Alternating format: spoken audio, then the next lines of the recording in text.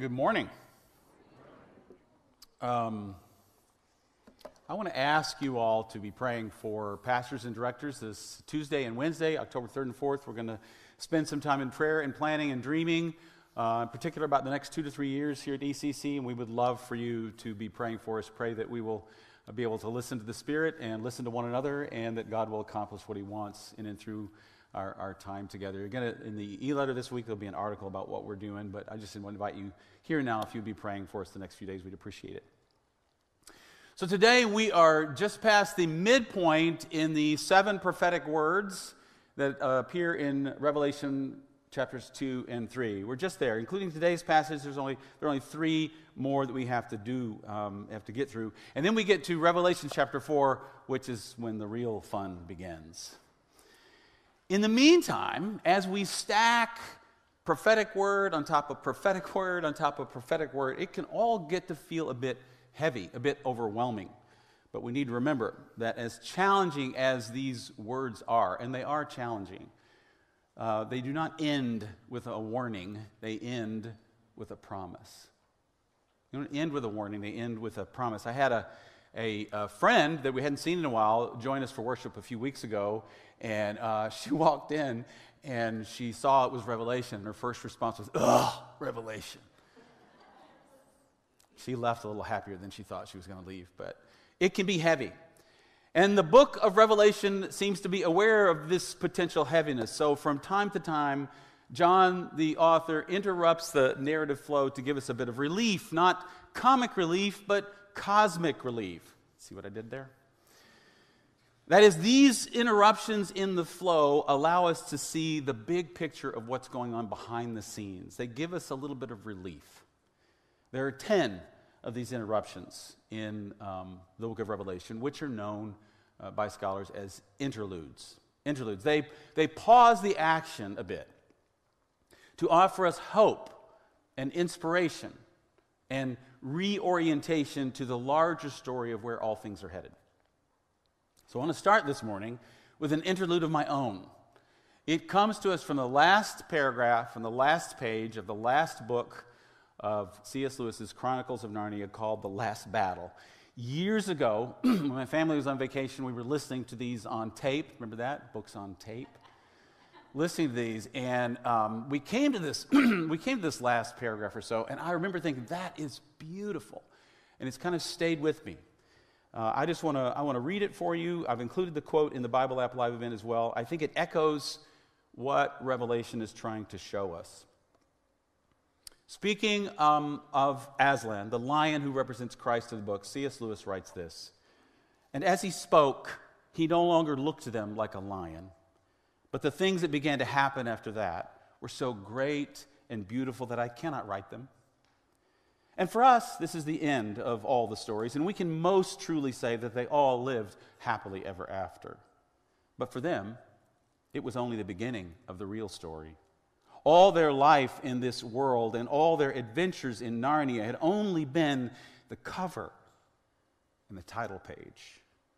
Now at last they were beginning chapter 1 of the great story which no one on earth has read, which goes on forever, in which every chapter is better than the one before." Lewis's words, I think, would resonate with John, the author of the book of Revelation. He might say, yes, that's it. That's what we're going for. That's where the book of Revelation is headed. We will get there. For now, we're still in these challenging words, the churches. As we've said each week, there are 5 components to most of the prophetic words in Revelation chapters 2 and 3. The first component is Christ, or how Christ identifies himself to the church to which he is speaking. Each of these Christ statements vary from passage to passage. Most of them are phrases borrowed from the first chapter of Revelation when John first gets this vision of Jesus. And most of them, if not all of them, will also pop up later again in the book of Revelation. So Jesus says to John in chapter 3, verse 1, "To the angel of the church in Sardis write, these are the words of him who holds the 7 spirits of God and the 7 stars." In Revelation 1:16, John tells us that in his vision he saw Christ, and in his right hand he held 7 stars. A few verses later, verse 19 of chapter 1, Jesus says the 7 stars are the angels of the 7 churches. In other words, these stars represent the angelic messengers Jesus addresses at the beginning of each of these prophetic words for each of the churches. Jesus also says he holds the 7 spirits of God in his hand. I said a few weeks ago, there are a couple of ways to interpret this. These 7 spirits of God may refer to the Holy Spirit or the sevenfold Spirit of God. Some of your Bibles have a footnote that renders that as an alternate translation. Or it may refer to the 7 angels. Now, a strong case can be made for both of these interpretations, but in the Old Testament book of Zechariah, we find something that ties into this passage, and it also ties into something that pops up later, at least once, maybe more, in the book of Revelation. In Zechariah chapter 4, verses 1 through 3, the prophet has a vision. Then the angel who talked with me returned and woke me up, like someone awakened from sleep. He asked me, "What do you see?" I answered, "I see a solid gold lampstand with a bowl at the top and 7 lamps on it and with 7 channels to the lamps." So first we have an angel. Second, we have someone who is asleep and needs to be woken up, and that waking up from sleep thing will pop up in Revelation 3 shortly. Third, we have 7 lampstands. We have 7 lamps. Fourth, many people say there is a connection between the 7 channels of these lampstands that supply the oil to the flames and the 7 spirits of Revelation. So, verses 4 through 6 of Zechariah 4, we then read this, same vision. I asked the angel who talked with me, "What are these, my Lord?" He answered, "Do you not know what these are?" "No, my Lord," I replied. So he said to me, "This is the word of the Lord to Zerubbabel, not by might, nor by power, but by my Spirit, says the Lord Almighty." 7 lampstands, 7 channels, 7 lamps, 7 flames, 7 spirits of God, or the sevenfold Spirit of God. Maybe this is about the Holy Spirit then. In addition, chapter 1, verse 4, the greeting part of the letter is Trinitarian. It's Trinitarian. That is, grace and peace come from God, from the 7 spirits before God's throne, and from Jesus Christ, Father, Son, and Holy Spirit. And finally, it makes the most sense to see the number 7 as symbolic, because so much in Revelation is symbolic, and the number 7 is important. The number 7 is the number of fullness and completion. So scholars suggest that this is John's way of saying that the fullness of God's Holy Spirit has been made available to the 7 churches. Therefore, it's been made available to all of us, to all churches. So after Christ has identified himself in this way, we would normally encounter a word of commendation, something they're doing well. But we don't find it just yet. It comes a bit later. So Jesus jumps straight to condemnation. He gets down to business in the last part of verse 1. I know your deeds. You have a reputation of being alive, but you are dead. I know your deeds, he says. Now, it sounds like he's about to say some good things. I mean, the people could be listening to this being read and going, oh, he's about to tell us about what we're doing well. He's about to tell us he's pleased, he's proud of our good deeds. After all, any other time that's appeared so far, when Jesus says, I know your deeds, it's a good thing, right? That's not what happens. Turns out their deeds, no matter how good they may be, cannot hide another reality about their spiritual condition. They may have a reputation for being alive. They may do a lot of good works. They may help a lot of people. Their worship gatherings may be packed, and maybe they're considering going to a second service. But the truth is, they are dead. Now, in the book of James, deadness is attributed to people who do not do good works. As the body without the spirit is dead, says James 2:26, so faith without deeds is dead. But here in the city of Sardis, the church there, they are doing works of some kind. So they think they are alive, but they are not. They are dead. Now imagine how shocking this would have been to hear this read aloud in front of God and everybody, and then to know how humiliating it would be to know that then it would be sent on to other churches in the area who may think, oh, yeah, the church in Sardis, they're really alive, but now Jesus says, no, they're dead. This brief condemnation section is tightly interlaced with what follows in the challenge section. Here's what they need to do about their deadness. Verse 2, wake up! Strengthen what remains and is about to die, for I have found your deeds unfinished in the sight of my God. The word, translated as wake up, comes from a root word that means arise and can also be used to speak of raising someone from the dead. See, the city of Sardis was once home to an exceptionally large temple that was originally dedicated to Artemis. It was 160 feet by 300 feet with 78 columns rising 58 feet. The temple was destroyed in 499 BC and partially reconstructed during the time of Alexander the Great, more than 150 years later. But it was unfinished.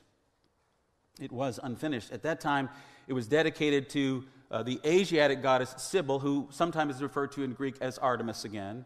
And Sybil, the people believe, Sybil was a goddess who had a superpower. People believe she could raise the dead. And then we get a bit more detail about those deeds Jesus mentioned. It turns out that, like the temple of Artemis or Sybil, their works are unfinished, imperfect, and incomplete. They have the foundation, but their discipleship, their transformation is unfinished. In the Gospel of Luke, chapter 14, large crowds are following Jesus, but it seems that Jesus is unimpressed. Numbers don't really matter that much to Jesus if they are not accompanied by commitment and a fullness of devotion and a willingness to walk the way of the cross.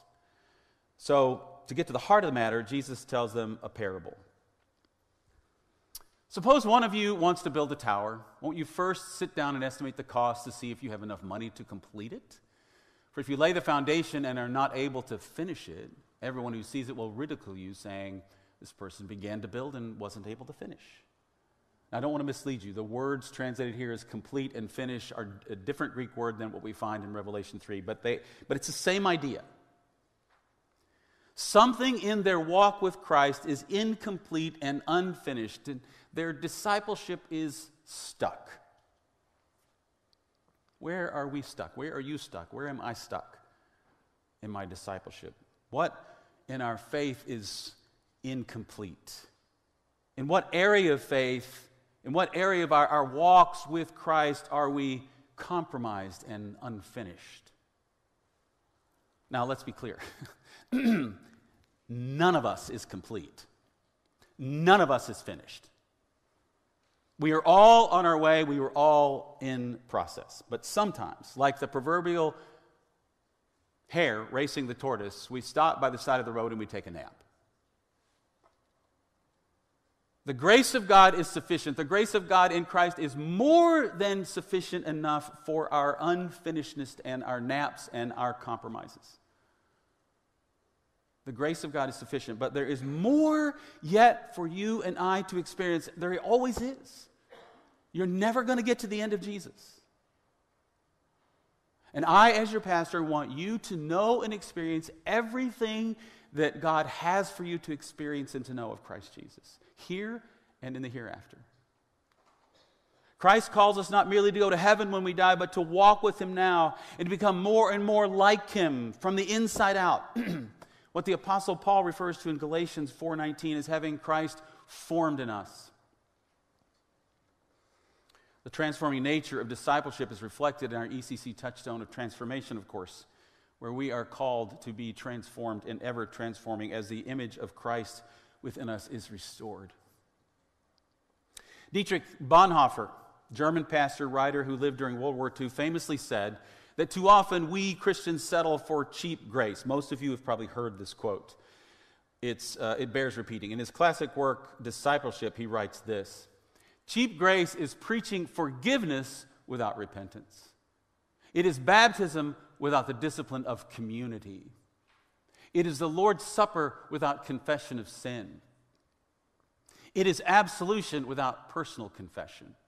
Cheap grace is grace without discipleship, grace without the cross, grace without the living, incarnate Jesus Christ. So we put all this together. When we settle for cheap grace, we coast, we rest on our laurels, and there is a deadness inside of us. When we settle for less, when we compromise, when we get complacent, when we rest on our laurels, there is a deadness inside of us. We become like Wednesday Addams. Only she likes the deadness inside, and we shouldn't. Where do you and I need to strengthen what remains? Where do we need to do a little prayerful reflection and invite the sevenfold Spirit of God to speak to us, to reveal to us those places of compromise, those places of deadness within? I see this is distracting. I shall move on to the next slide. Verse 3, the challenge continues. Remember, therefore, what you have received and heard, hold it fast and repent. But if you do not wake up, I will come like a thief, and you will not know at what time I will come to you. How do we wake up and rise from our deadness and our unfinished lives? We start by remembering what we have received and heard. We start by remembering what we have received and heard. We human beings can be very forgetful, especially when it comes to things that matter the most. We can forget the grace that we knew at first. We can forget the basics of what is necessary for growth in Christ. And we can forget that faithfully following Jesus, even imperfectly, even inconsistently, faithfully following Jesus is its own reward. So we make the choice. We choose to remember. We choose to remind ourselves of what matters most, and we repent of our forgetfulness.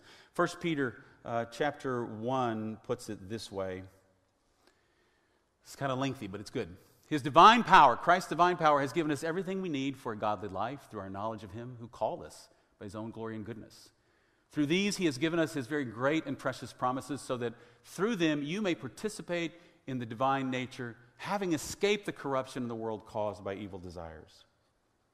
For this very reason, make every effort to add to your faith goodness, and to goodness knowledge, and to knowledge self-control, and to self-control perseverance, and to perseverance godliness, and to godliness mutual affection, and to mutual affection love. He's not done yet.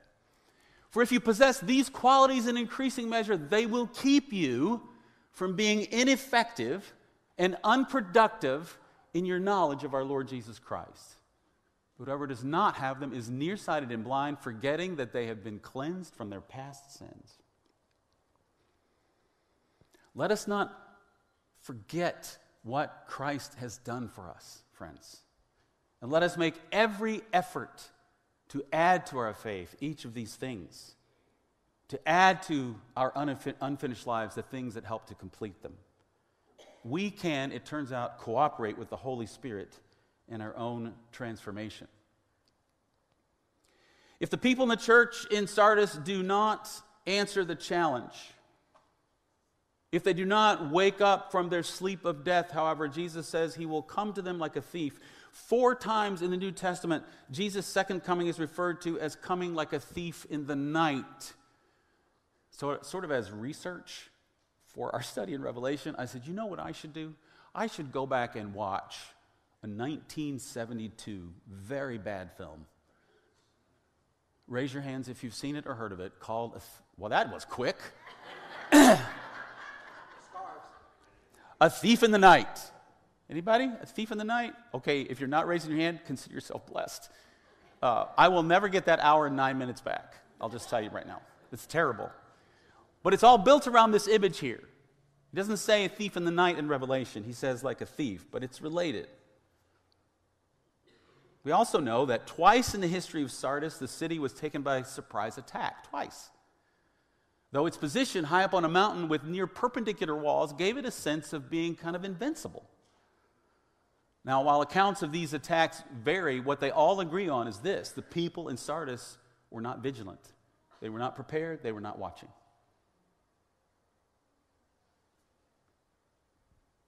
Jesus and the authors of the New Testament are unafraid to use a negative and alarming and frightening image of a thief coming in the middle of the night, coming whenever, to warn us of Jesus' coming judgment. The point of this image, however, is to motivate action. The point of this image is to motivate our repentance. Finally, in verse 4, Jesus gives us an important word of commendation. He finally gets to that. Verse 4.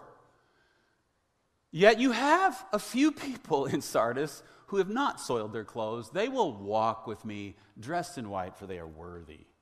So apparently the church in Sardis is, a little old school here, mostly dead. And mostly dead is slightly alive. There is hope for them yet. Yeah, also distracting. We'll get there in a minute. Those who are not spiritually dead in Sardis will wear white, and they will walk with Jesus. Now, for John's ancient readers, the color white calls to mind purity from sin. It calls to mind holiness that is being set apart for God's purpose, and it calls to mind honor. In Revelation 19:14, as things head toward a climax, we read this. Oops, I just did that, didn't I? The armies of heaven were following him, Christ, riding on white horses and dressed in fine linen, white and clean.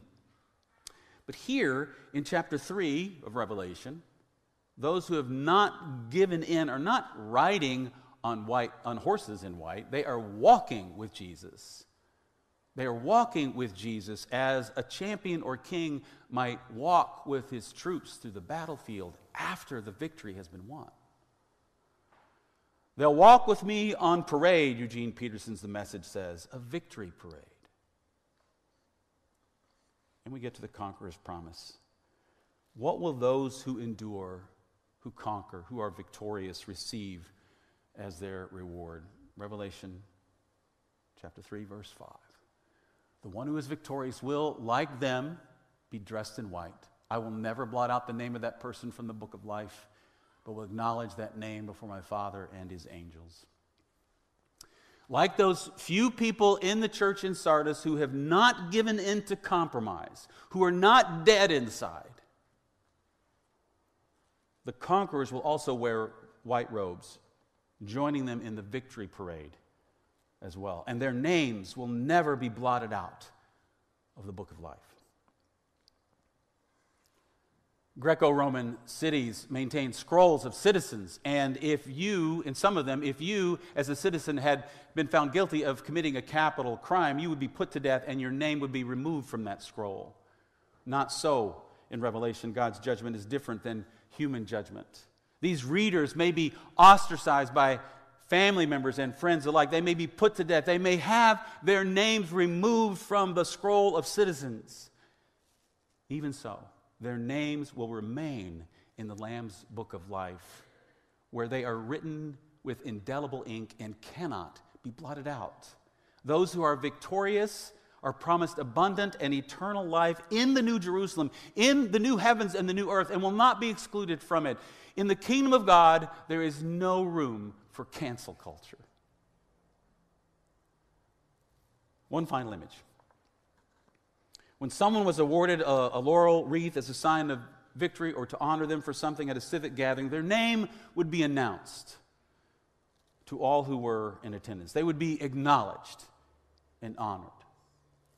Sort of like any civic event you go to in the city of Lafayette when Sheila Clinker is present, which is any civic event you go to.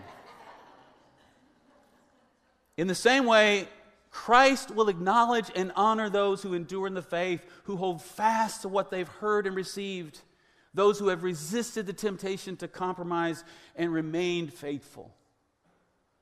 And so this morning, as we prepare our hearts for communion, let us sit with just a few reflective, prayerful questions before we take part in communion, knowing that the unfinished nature of our lives and the incomplete and imperfect nature of our deeds is a reality for us all. And knowing that the grace of God in Christ Jesus is more than sufficient for all our weaknesses and sin. And knowing that God's power is made perfect in our weakness.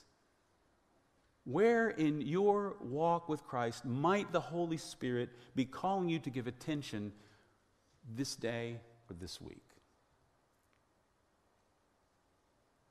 Where is God calling you to add to your faith something that is lacking?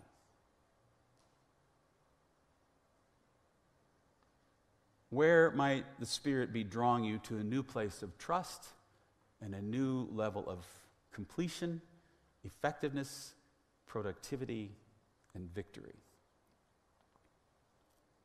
want you to join me in a moment of silence, and let's invite the Holy Spirit to speak to us about some area of our lives, of our discipleship that is unfinished. Maybe you could name 15. We just need one to start. We just need one. And let us invite the Spirit to lead us in whatever next steps might be necessary that God might finish the work that He started in us. Would you join me in a moment of prayer? In silence. God, we ask you now to send forth your Spirit to probe our hearts and minds and to give us an image, a word, a phrase, an event, a reality in our lives on which you might be calling us to cooperate with your Spirit and to begin to build.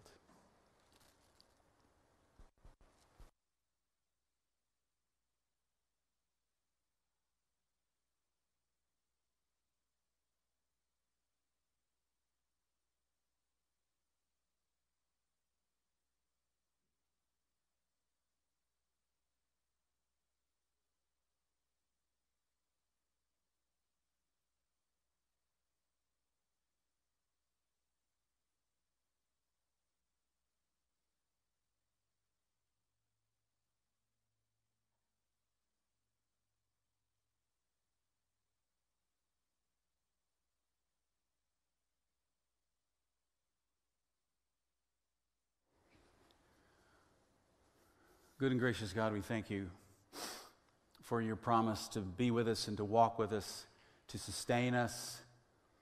We thank you for your grace, which is more than sufficient enough for all of who we are and are not. I pray for each person here, each person joining us online.